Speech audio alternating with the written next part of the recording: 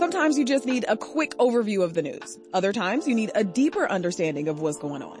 The Rundown podcast has all of that, and it's Chicago-based, so you know what's up in your neighborhood and across town. Listen to The Rundown wherever you get your podcasts. Well, would you look at that? We are back to Friday, so you know the drill. It's time to revisit some of the week's biggest stories with our friends and colleagues. I'm Sasha Ann Simons, and this is Reset.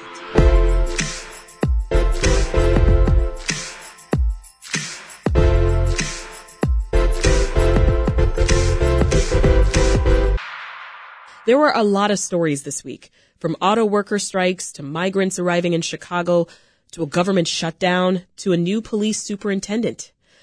All right, I just needed to catch my breath there. On this week's news recap, we went behind the headlines of these stories and more. Let's introduce the folks who will be helping us do that today. Dan Mihalopoulos is an investigative reporter on government and politics at WBEZ. David Greising is the president of the Better Government Association. And rounding out our panel today is Rummana Hussain, editorial board member and columnist for the Chicago Sun-Times.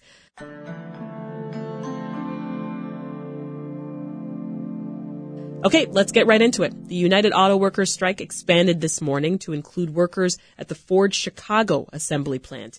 Rummana, what happened?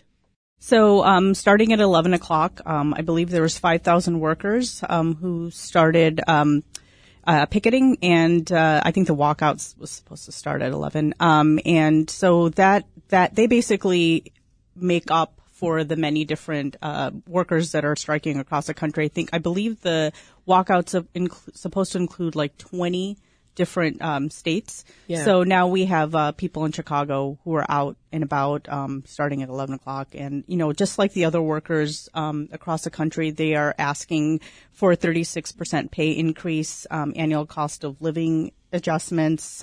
They want a 4-day work week, and they're asking for restrictions for temporary workers, like restrictive rules, I believe.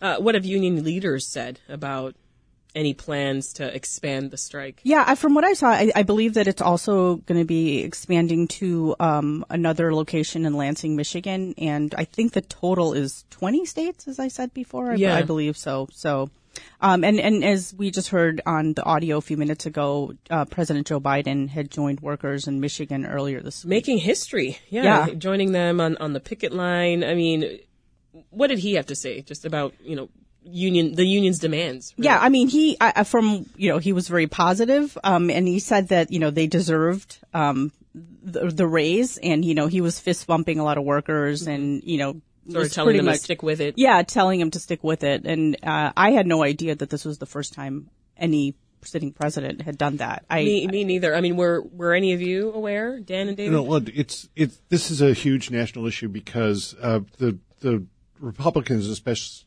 Donald Trump, have really sort of grabbed or made big inroads into the union movement and disaffected workers who have been displaced by changes in the economy.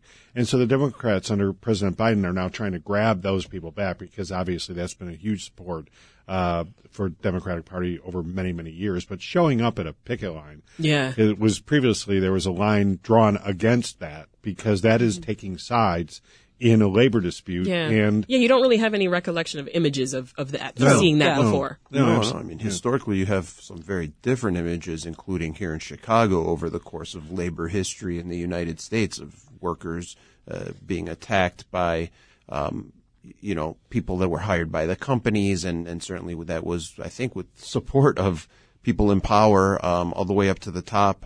But I think Dave hits a very, very important point. Let's be honest. I don't know the demographic breakdown of all the auto workers, but when you talk about the shift to the Republican Party, you're talking almost entirely about the white working class. Yeah. Okay, let's just call that what it is and put it out there. And yeah, there's concern among Democrats for years that people who are disaffected by income inequality, which is coming into play here when we talk about how big the raises have been for the top people versus the decline in effective wages for the people on the line.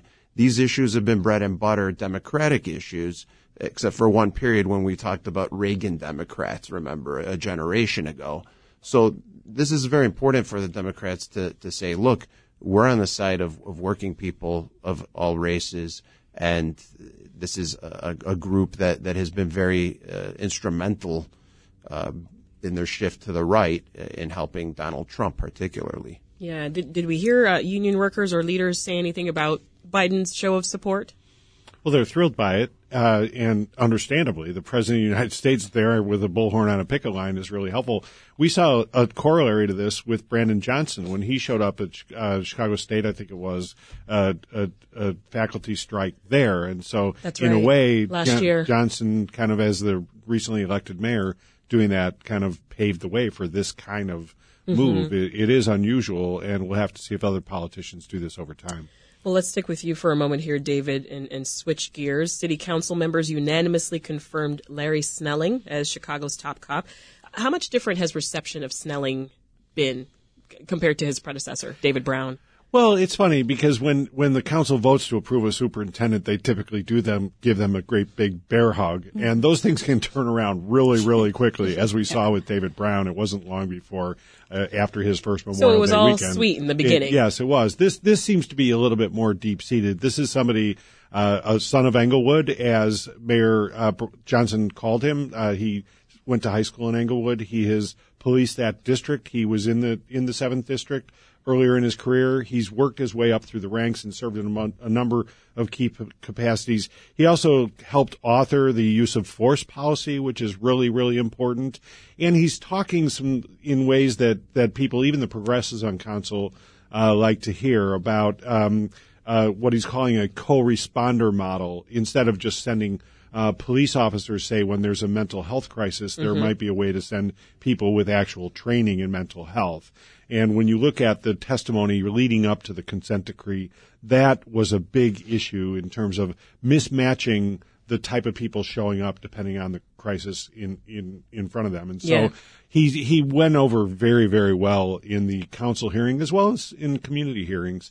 And so, yes, there always is a honeymoon. It won't last for very long, probably, just given the significant challenges he needs to deal with. Yeah. In particular, he never did say whether he plans to renew the ShotSpotter contract. ShotSpotter is this very controversial technology that has all kinds of false alarms that nevertheless... That our mayor once said he was going to get rid of. Yes, he did, because it sends crowds of cops into neighborhoods basically guns ready because they think there's been a shooting when in fact maybe it was a truck backfired or something like that. And yes, Brandon Johnson has said he would get rid of it. Superintendent Snelling was unclear on the question. He has previously defended its use, though. Yeah. Right. Dan, you recently looked into the Chicago Park District quietly paying out nearly $2 million to 3 former lifeguards. And this is going back, of course, to the 2021 sexual abuse scandal that you reported on. What happened? Right. We had the scandal a couple of years ago where they kept under wraps that there was widespread allegations of sexual harassment, abuse, and even assault by lifeguard supervisors against young women and even girls who were working at beaches and pools. And after that came out, we had criminal charges, we had resignations of top Park District officials, and now we have lawsuits, and we've had them, I guess, for a while now, but the Park District did not want to be transparent about it. They had board meetings where they said, we're approving a settlement with a plaintiff named Jane Doe. All in favor say aye. Well, they didn't say how much they're paying out. They didn't say what this was about, that it was sexual misconduct allegations against employees. And, we got some Freedom of Information Act requests in there and got some of those records. And it adds up so far, because it's not done yet, so far to $1.9 million. Wow. So a 4th female lifeguard filed a lawsuit earlier this year? Correct. That's pending in Cook County Circuit Court. So there have been 3 settlements for the $1.9 million, and there's another lawsuit filed by a Jane Doe, again, an anonymous plaintiff, against the Park District, the lifeguard supervisor who she alleges abused her and who was in fact criminally convicted for sexual crimes. And she's also suing the former CEO who resigned a couple years ago under pressure from the then mayor, a guy named Michael Kelly. And that lawsuit, like I said, is pending with Romanucci and Blandon law firm representing that plaintiff. What's the Park District saying about these payouts? The Park District isn't saying much. I mean, Rosa Escarreño was brought in as the CEO to clean up and reform the situation, and she's promised to change things. She says she has changed a lot of things, but they settled these very, very quietly. The board, state law says that you have to really talk about what you're voting on, even if you discussed it in closed session. You have to vote on it in open session, and this is an issue of the BGA, as David's nodding over there. They didn't do that. What they told me was just a statement from a spokesperson for the Park District that, we evaluate these claims, and they got these letters that said, look, you guys messed it up, and our client was very deeply hurt and continues to feel the effects of this misconduct that they were victimized by, and pay up, or when we go to court, it could be a lot worse for you. So they settled up, and they thought it was, I think their words were, fair and equitable or something to that effect. Hey, if I can just say, I mean, we as a community owe a debt of gratitude to Dan. He broke this story a couple of years ago. Oh my goodness. No, you owe a debt of gratitude to the girls and the young women now who spoke up and said, we don't want this to happen to anybody else, and so we'll trust you. Yeah. And I appreciate their trust. It takes a lot to get David. that trust, though, is I think what David was saying. That, David. I mean, that was my introductory to WBEZ, right? That was when I first got here, and I said, oh, my new colleague, Dan Mihalopoulos, who's this guy? Because I keep hearing his name. It's because he was doing this and incredible to stick work. with this story for years and chase down things like them trying to hold nearly $2 million worth of taxpayer money going to a settlement.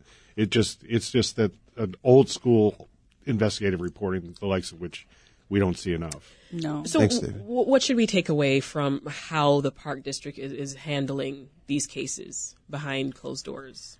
I feel like nothing's, we have weighed in on some of Dan's stories that he'd written, and it just seems like the transparency is just lacking. And even though they've made a couple of changes, it just seems like nothing's changed. And Dan also wrote another story recently about the politically connected manager who basically didn't report, sexual comments that were made. And so, it's like she's still working, getting paid six figures, overlooking 3 different Park District parks. So it's something that's kind of like, you're changing the faces, but you're not really changing the way you're dealing with these allegations.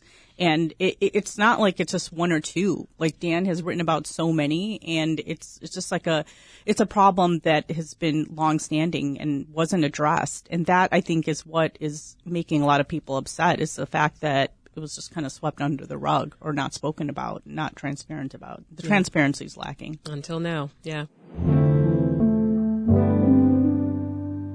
Okay, so another 27 buses full of migrants arrived in Chicago in the past week. That's a record number since they started arriving back in August of 2022. And they kind of seem to have come more often since May of this year. Is there a reason for this spike in arrivals, Dan? Well, I think 2 things are going on here. One, people are coming from very desperate situations in countries like Venezuela and Central America and beyond.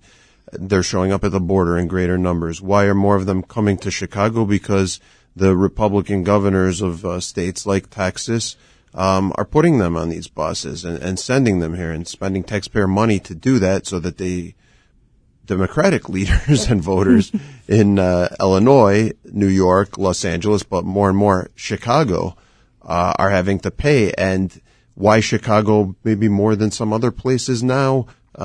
Democratic National Convention is coming up next year. That's and right. So Democrats don't want to put up a wall at the border. Then whoever crosses the border here, take him. And when it's bad and you can't handle it, then, I don't know, we're exposing you and making this an issue that will be an effective wedge issue in 2024. And by we, meaning, I'm putting myself in the place of those Republicans that are sending them here. Yeah, local leaders have speculated that the rise in arrivals is an effort to put pressure on the city ahead of that convention next summer. But officials are still pushing back and saying it won't impact the event, this spike in migrants here. I think I think it won't affect it, but there are going to be visuals. All that are going eyes to be are there. on Yeah, it. all eyes are going to be on that. And, we're talking about these winterized base camps. Are they going to still be there, in 2024? And you can't say that that the visuals aren't going to affect the DNC. So it's definitely a way to, show like, hey, Chicago, you guys are hypocrites. You guys are saying that you're a welcoming city. And, of course, we have that as a debate that might be started in city council. Like, do we still want to be a welcoming city? That's something that Alderman Beal is proposed. So I think this is something that, people are definitely going to be paying attention to, especially with cities like New York and Chicago. And, we're not going to see the influx slow down anytime soon. Mm-hmm. We're going to kind of see a continuation of this for a while. It's accelerated, right? Yeah. There were like 5 to 7 more buses. I don't know how many people on each one. I just drove past some of them on the way here to the studio, Navy Pier, at the hotel. Right, it used to be, I think, a Red Roof Inn or something. Yeah. Right off of the Magnificent Mile, which we can talk about that later. Maybe it's not so magnificent anymore without the signature room. But seriously, it's a very sad. Later, Dan. But it's a very sad. It's a very sad situation to see that. And my initial response here, as a son of immigrants, shout out to my parents there and my grandparents, is that this is Chicago. What have we not seen before? But this is a lot of people at once in a very desperate situation, and it costs money to try to help them get set up. Rummana, you mentioned the tents. Are they going to be there in August 2024? Can they survive a winter here? No. How are these really? They say they're going to be durable enough. But, no, that's something. I don't want to make light of it, but I went glamping in South Haven, Michigan last month, and these were like high-end tents, and they had bathrooms attached to them, and even those got cold at night. This is in August. And so, you have people coming from Venezuela. First of all, they're not used to Chicago winters, and then you're going to put them in these tents. And I know that's something, they're supposed to be winterized tents, but really how warm are they going to be? And, obviously we're hearing a lot of criticism about whether this is the right move to make, at this time of year. And why not, we just heard, Governor Pritzker talk about, he thinks that we should look at using unused buildings, and that's a criticism that we're hearing a lot. Mm-hmm. And I think we're going to hear it a lot more. Yeah, thousands have been otherwise sleeping in the lobbies and outside of police stations while they wait to learn more about their immigration status. Where else can they go? What options has the city made available for them? Well, there's that, and there's also the question of what jobs can they find, and when can they find jobs? Yeah. And a number of people now have been made eligible for jobs, but these new people arriving, the federal government, this is a federal problem that we're seeing acted out on a local basis. And there is the very important and humane question of where are they going to stay, but where are they going to work? Because when they get jobs, they're going to get out of these tents.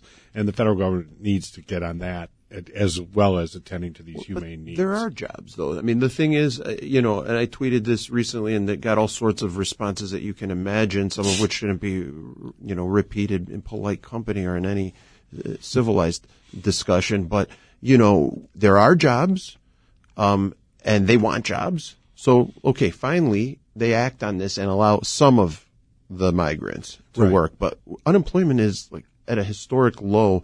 These restaurants, in a lot of cases, don't want to bring it back to signature, but a lot of restaurants and other industries, it's not just high paying jobs. There are also, somewhat menial working class jobs that need to be filled in our economy, and that they're not being able to fill even when they're offering, in many cases, more wages. So, we've seen waves like this before. We saw Bosnians, 25, 30 years ago, Somalis, and a lot of people in those waves were not moved all to one or two big cities as well. There are other cities that have lost population. Wichita, Kansas is apparently offering money for migrants to go there because they need workers, they need more people. Right. And so why isn't, like David said, backing up, why isn't the federal government somewhere between Eagle Pass, Texas, or wherever they're crossing, and the police stations of Chicago coming in and saying, we're going to resettle people in places where maybe the cost of living is lower, where maybe there are more jobs, and give them the papers they need in order to legally work. That's the problem. It's creating a serious issue. Right, because bottleneck. People are yelling these are illegals, okay, And that, first of all, I don't like that term. I resent it immensely. But more importantly, they are not illegal in any way. They're not breaking a law. There's international law and national federal laws. They can present themselves at a port of entry and apply for asylum. Now, the immigration courts are backed up. Right. It's taken a while. And it's taken a while. But you know what? Let's be realistic. They're following the law. They're not lawbreakers. Certainly.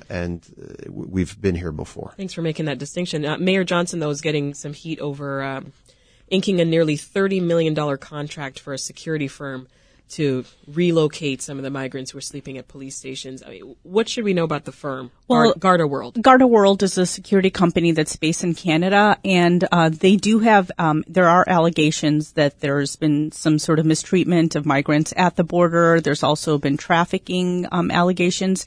I think a lot of people are also upset, to add to the insult, is that this company has also been responsible. I think Ron DeSantis has hired this company to bus migrants to, democratic cities, to ship them. So a lot of people have questions like why, this is a company that's basically just taking the opportunity to do what is harming a lot of these migrants. And why would he use a company like this? And it turns out our state also has some sort of contract. I guess there's Emergency Management Services also has a contract with Garda World. So a lot of people have issues with that. This is like a nearly $30 million contract to build this winterized base camp. So the criticism is out there, and we're going to be hearing about it a lot more. They lost a contract in Denver due to this kind of criticism, and we do have to wonder about the decision to contract with this company. There are other companies out there that can perform services like this. But David, wouldn't you call that vertically integrated? They're making money on every part of the process. Yeah, I was going to say it. That's what I was going to say. What side are you on? I thought it was startling when one of the mayor's aides went on a show earlier this week and said something to the effect of they're all bad choices. These are all horrible choices. That was their response to questions about Garda. And we just can't do anything about it was the argument, because we're in such a hurry to do something, anything. And it's like, well, the first buses came here a year ago. So I don't think haste is an excuse for waste and inefficiency and worse, perhaps. All right, David, let's keep this news train going. There we go. Shout out to Brenda Ruiz for that one, our set producer. Chicago's Transit Authority recently received $2 billion. This is to put toward the cost of the 5.6-mile Red Line extension. This is going to run from 95th to 130th Streets. What's the next step in that plan? Well, the contracts will be let for both the engineering and then ultimately the construction. We're talking a years-long project here, and it's long overdue. There's all kinds of controversy, though, surrounding this, including questions about how this is being funded at the city level.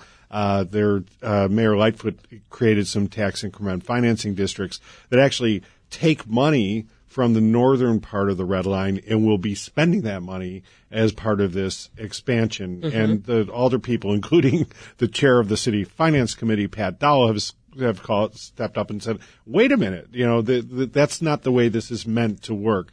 There are also questions about planning around this. There are other sources of transportation around this which has been raised. I have to say, this is an area that absolutely needs this Red Line, frankly. There's a huge equity issue here, and this is years and years overdue. And while there is a lot of noise around this, it's good to see this moving forward. In the meanwhile, Tony Preckwinkle, the president of the Cook County Board, has come up with some interim planning to provide lower-cost transit buses and trains to communities in this area that ultimately will be served by the Red Line once it's extended.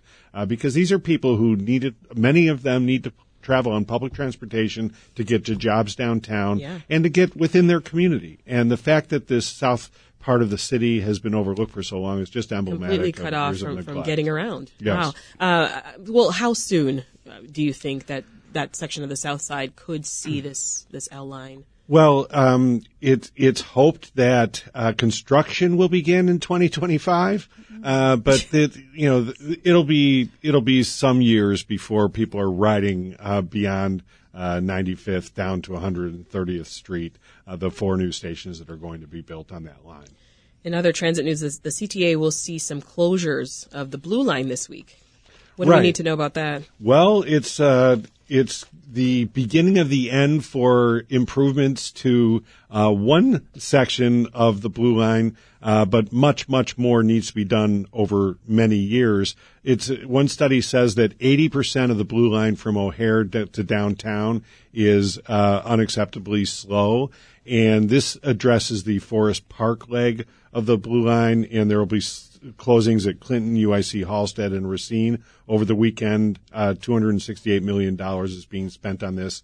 Again, much more to be done, but this is an area that does have a lot of service, and these are people who get to commute Right. out to O'Hare at low cost, much lower than a taxi, and usually faster as well. We didn't build a tunnel by Elon Musk? What happened to that? That was one of Rahm's last press conferences, was really just a show. This is before my time. Yeah, The Boring It was Company. the Boring There is Company. still a Boring Company. They're boring somewhere else. It was I thought it would be ridiculous. called X or something. Oh my gosh. All right, let's look at this national story that we of course can't take our eyes off, which is Congress risking a government shutdown if they don't pass a federal spending bill by midnight tomorrow night. Dan, is it going to happen? Do you know? Do you have the answers? No, I don't. I mean, if anybody watched the selection of a Speaker of the House a couple of years ago, not even a couple of years ago, earlier this year, when they tried to have an election and there's a bare majority of Republicans and there are a few people that leverage that, who I guess would say are the Freedom Caucus on the very far right. Not too many of them from anywhere around here.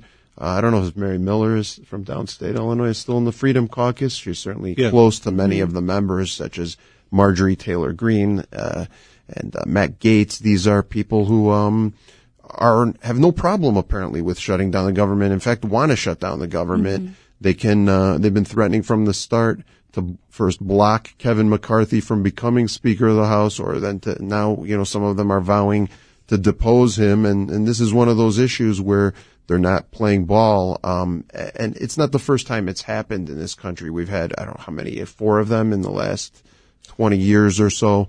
So it won't be the end of the world if it comes to that. But no, I don't know, from minute to minute, how many members of that caucus are going to try to join in and pass. I mean, and what should we know, David? I mean, because this is going to impact, federal employees and contractors, but also everyday folks. Yes, absolutely everyday folks, because of the amount of money that these people get paid, and it affects their spending. Obviously, some 20,000 people here in Illinois are expected to be furloughed if the government does in fact shut down. I'm just struck by Dan mentioning Matt Gaetz, Mary Miller, and the third name worth mentioning is Jim Jordan, all of whom participated in a despicable committee hearing here in Chicago this week, where they basically came just to talk about Chicago's crime problem and throw shade on this city with no ideas of how to fix this.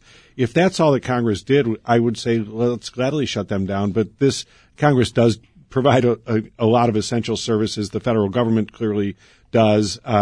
It's worth noting that the policing and essential healthcare services will continue to be provided, but many other government services, environmental protection, transportation food protection, stamps, other things. It depends how long it lasts, though, right? Yeah. Before we have a knockdown effect right. on state agencies that dispense some of these benefits with federal money. Federal courts would be shut down if the government shuts down as well, and here in Illinois, the federal courts provide a lot of services, including the pending trial of Alderman Ed Burke in several weeks. So let's hope they're only been delayed. That's right. It's only been How could I delayed by forget? 4 years. We can wait another. Yeah, I was working in D.C. during the last one, and boy, was it quiet for those 35 days or so. Not a whistle in the streets.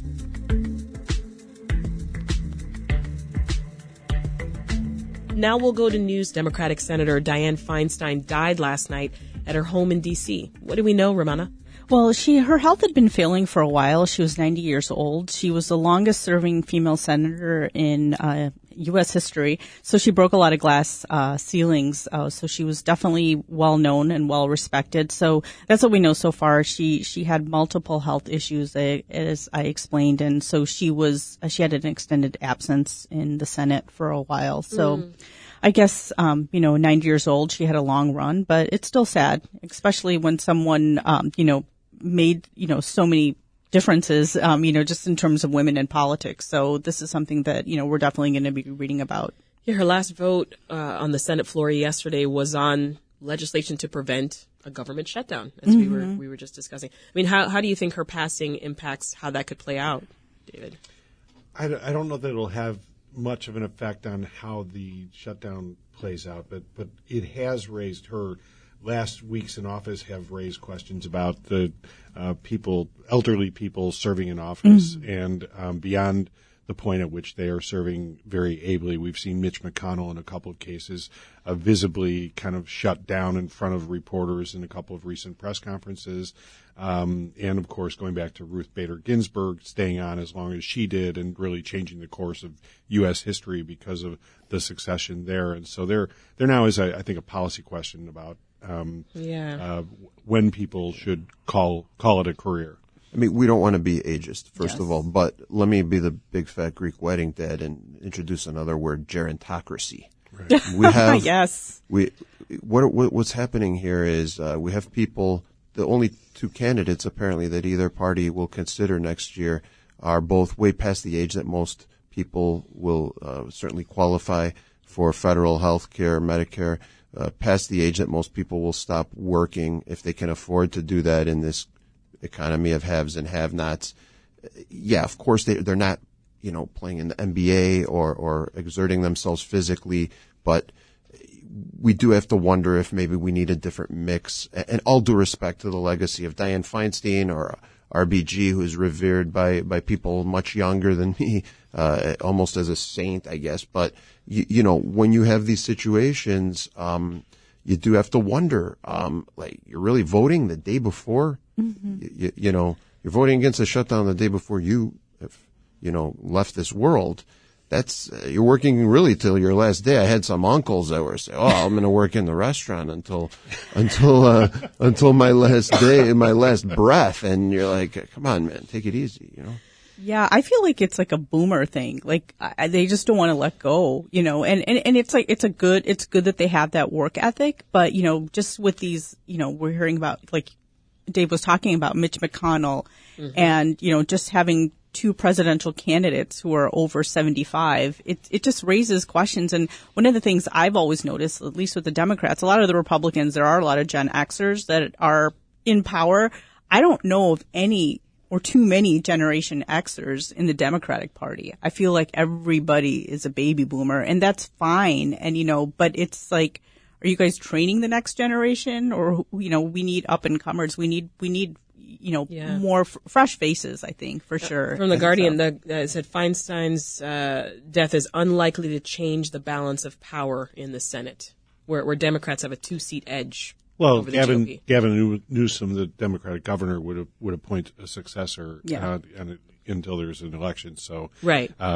Yes, it is unlikely to. And previously saying he would appoint a black woman to replace her if she left office early. 75, I think I heard, was the median age of senators, really?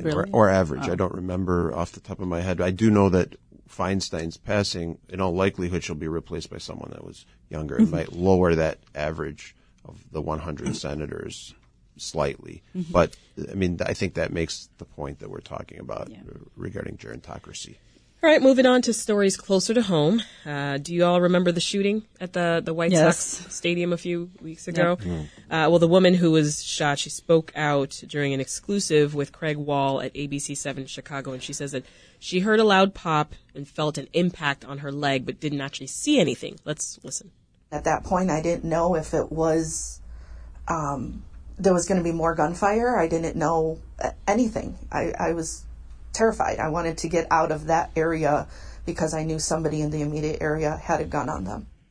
So she goes on to deny that she is the one who snuck a gun into the ballpark and accidentally shot herself. Remember, that was swirling for a while. Yes. And she says that she wishes that the game was stopped to address the issue. So, I mean, your thoughts on the decision to not stop the game, Rummana? Yeah, I was going to say, first of all, what is the latest status and what the police believe? Do they now believe, are we back again to where the gunshots might have been outside the stadium? Like, I feel like we don't are know. never getting clarification. Did we land anywhere? No, we didn't. That's what I mean. I feel like we're not getting that many answers, but, yeah, I think that's a legitimate, that's the first thing I thought of when I heard about the shooting. I thought that was a little, strange that the game was not, stopped. The interim superintendent, Fred Waller, the last thing that he did before he left was demote John Spellman, who was basically, I think, in charge of security at. He was moonlighting. wearing two hats, moonlighting, taking yeah. them on and off at the same time. I mean, he's moonlighting as doing security at the ballpark. I mean, a lot of our public servants are Sox fans. It seems like disproportionately. They are. Full disclosure, I'm a Cub fan. I am so a lot too. of your journalists are Cub fans, but he was a patrol bureau chief. And Fred Waller, being the interim superintendent at that time, I think settled the question of whether play should have stopped when he said, okay, it was my fault, play should have stopped, and it did not. But now, after gallantly falling on his sword, he's got another sword on his way out for John Spellman. So I think this is all still being unraveled. Yeah, and it's just like speaks to a lot of the things that we hear about crime in the city. It's like, what happened? It's just like people want to know more. And this is something that, there's got to be cameras everywhere at the stadium. So it's just like, there were any video that I saw was still confusing. It was confusing, It was but I'm still just saying, confusing. like, why is this taking so long Especially for when anybody to get their stories straight? And why did it take so long for people to react? I felt like there was no like massive crowd running. Well, this woman that was just talking to Craig Wall, she was saying that she initially thought that like a beer can hit her leg. So I'm like wondering like what kind of, just looking at the video, it didn't seem like people were just like, panicking, or there wasn't a lot of people running away or anything like that. So if you looked, like you said, if you looked at the video, it didn't look like there was. I was like, where did it happen? I couldn't even find the source. Agree. And there's a separate question here about moonlighting cops, and there are strict rules about they're supposed to get approval from their supervisor, which apparently was not the case here. And at a time when police are working tons and tons of overtime because we're down by about 1,500 cops on the police force, you would think that the moonlighting thing should be very restricted because it's an exhausting and really difficult job, and the suicide rate indicates just how difficult it is. We have this extraordinarily high suicide rate in the Chicago Police Department. To take on a second job at a time when you're already being asked to work a lot of overtime in your day job just raises questions about judgment. I understand it's a pay issue, and they perhaps need the income. But to not comply with the departmental rules on moonlighting is a problem. There's a lot of that going on. I mean, you go to people working security at Soldier Field at the next Bears game, and people at bars and clubs that are officers that are, off duty, side jobs. Little side gigs. hustle. Yeah, side hustle. In the conflict of interest here, where there was a public safety question that a decision was made apparently by this person about, hey, no need to shut down the game. Let's keep going. I mean, who is he serving, the CPD or his moonlighting Jerry boss, the Chicago White Sox? Well, let's stick with you here, David, and talk about this collapse of a Bridgeport bank. A federal jury recently convicted 2 home builders for their part in a $31 million embezzlement. Tell us more. Well, this is one of many convictions in this case. This bank is best known, Washington Federal Bank for Savings is a Bridgeport-based bank, is best known for giving a loan to Patrick Daley Thompson, in which he was untruthful as the federal investigators were looking into it, and has lost his city council job and faced criminal charges. Found guilty as a result of that. And so the latest are these 2 home builders, Miroslav Kraucha and Mark Madchuk, who apparently took loans, never made any payments on them, and were charged with conspiracy here. It's a very sad case in the sense that, first of all, illegal bank conduct that led to $66 million in bad loans and the failure of this bank. But also in one case, this Mr. Madchuk was visited by the grandson of the founder and then CEO of the bank, John Grimbara, who took his own life in this Park Ridge home of this one person who was found guilty this week. It's an extraordinarily sad case all the way around of corruption that led to the demise of a community-based bank. All right, David. We're moving on to the story that you've been waiting for. Thank goodness. Chicago's signature room in 875 North Michigan, known as the Hancock Tower, of course. It closed on Thursday with little to no warning. You're crushed. 38 years ago, my bride-to-be, Cynthia Hedges, and her parents and I had a memorable dinner the night after I had proposed to Cindy.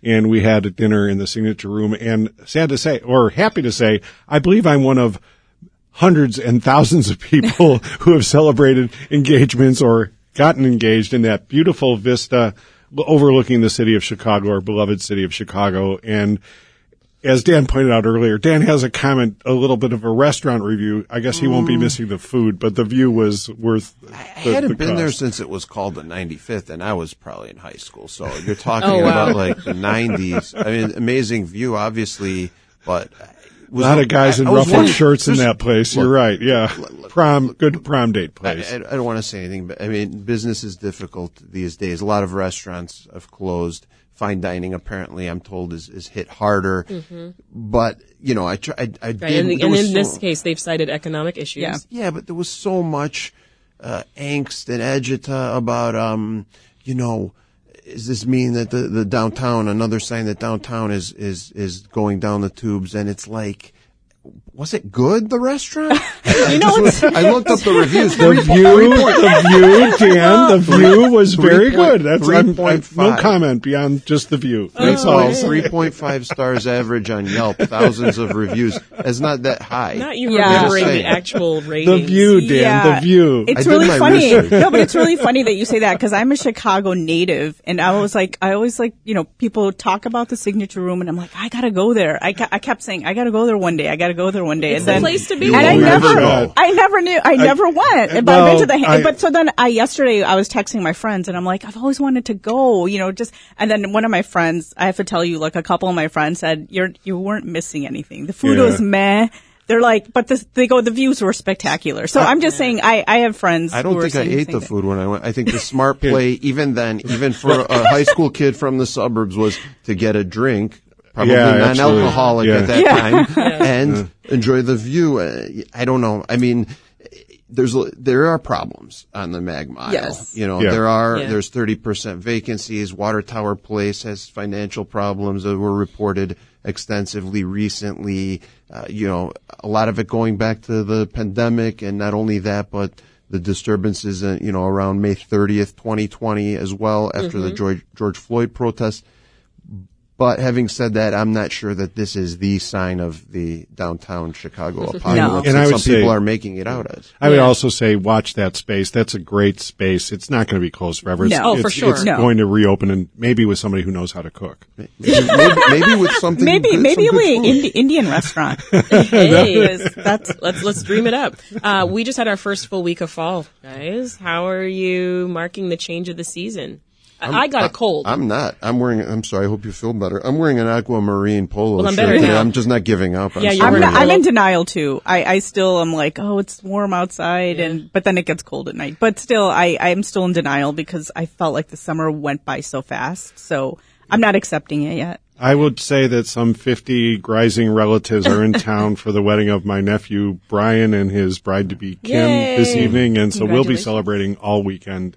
And you're not going to go to the signature room. Sadly, we won't be at the signature room. Did you catch Chicago Henge last Saturday? No. No? Anybody catch the Harvest Moon last night?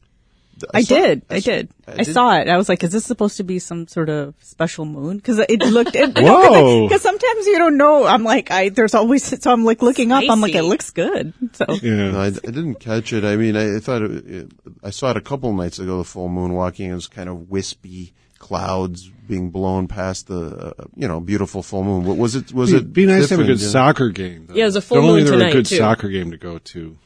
Only Wednesday night at Soldier Field. I'm going. Lionel Messi. We know where you'll be. Yes, next week. Megan Rapinoe closed out her career. I was at that game last weekend, and now cool. Dan's going to see Messi on Wednesday. Look at If that. he's healthy. If he's injured. All right, we'll leave it there. Dan Mihalopoulos is an investigative reporter on government and politics at WBEZ. David Greising is the president of the Better Government Association. And Rummana Hussain is a columnist and member of the editorial board member of the Chicago Sun-Times. Have a great weekend. You too. You too, Sasha.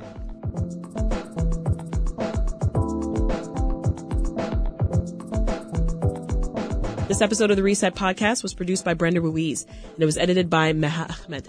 We host our news recaps every single Friday, so don't forget to subscribe if you miss our conversation live on WBEZ or on WBEZ.org/live. We appreciate you spending some time with us today and every day. We drop fresh new podcasts every single weekday, including a special Saturday pod. That's it for today. I'm Sasha Ann Simons. I'll catch you next time.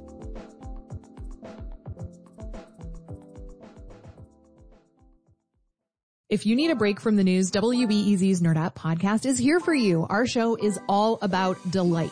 We laugh about what's happening in pop culture and feature thoughtful interviews with fascinating people. We even have a monthly book club.